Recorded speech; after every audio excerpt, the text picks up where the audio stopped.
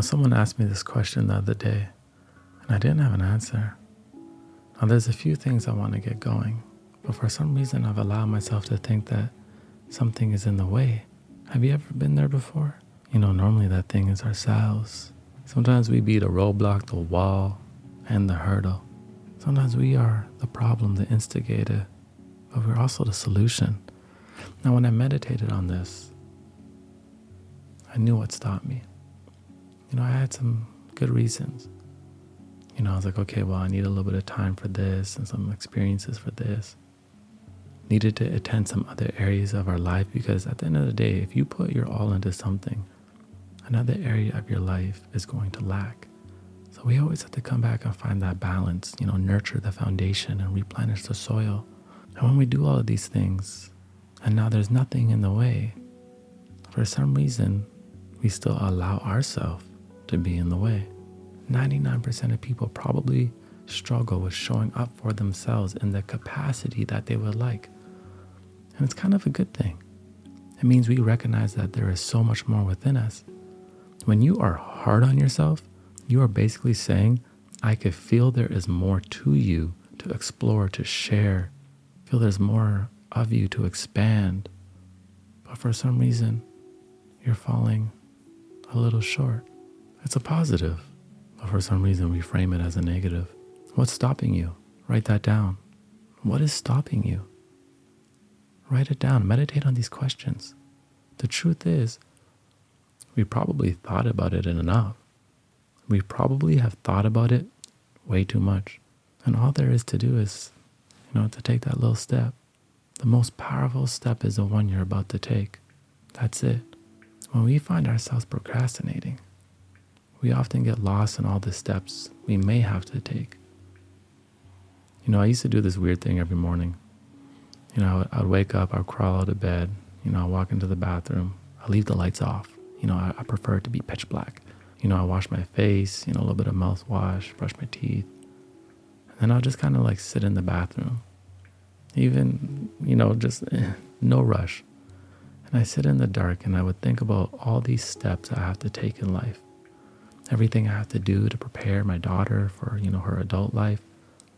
Everything I get to do with my content. And then I imagine myself walking on a stage, talking to hundreds, maybe thousands of people. And I would just sit there and completely melt and say to myself, how am I going to accomplish all of this? Do I even have what it takes? Now, this was the first thing I would do every single morning. Barely giving myself a chance to breathe, to ground myself. Of course, I'm going to be met with some resistance, some doubt. Where's the grace? Where's the space to be, to breathe, to breathe?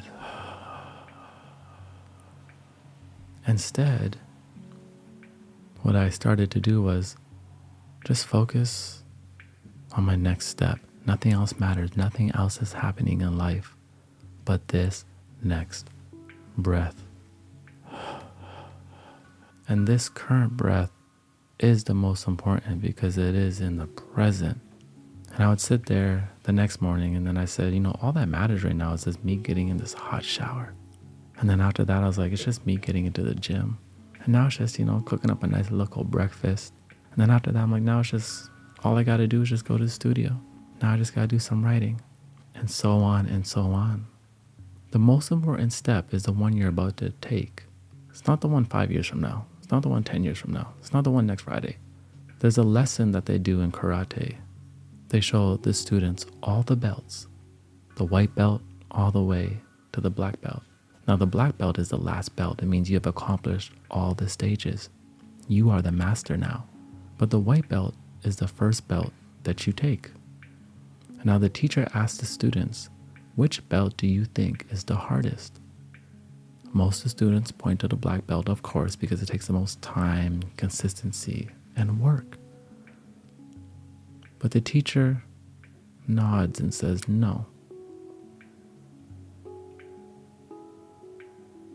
The hardest belt is the white belt because most people don't even start. They don't even make that first step. Probably because they were too focused on all the steps it would take to get to that black belt. They took the power of presence and traded it for worry and procrastination. So what is stopping you? Because you are the problem and the solution. You get to choose. You have your destiny and you have distractions in your hand every day. Choose with intention. There is no ceiling when it comes to the heights you can rise to. No bottom to the depths of discovery you can journey through. The only thing stopping you is you, because you have solutions within yourself, even to the world's problems that are causing hurdles for you. You just gotta be patient, plan, and prepare. But luckily, you understand, we also in this together. We a tribe, we a team, and nothing is gonna stop.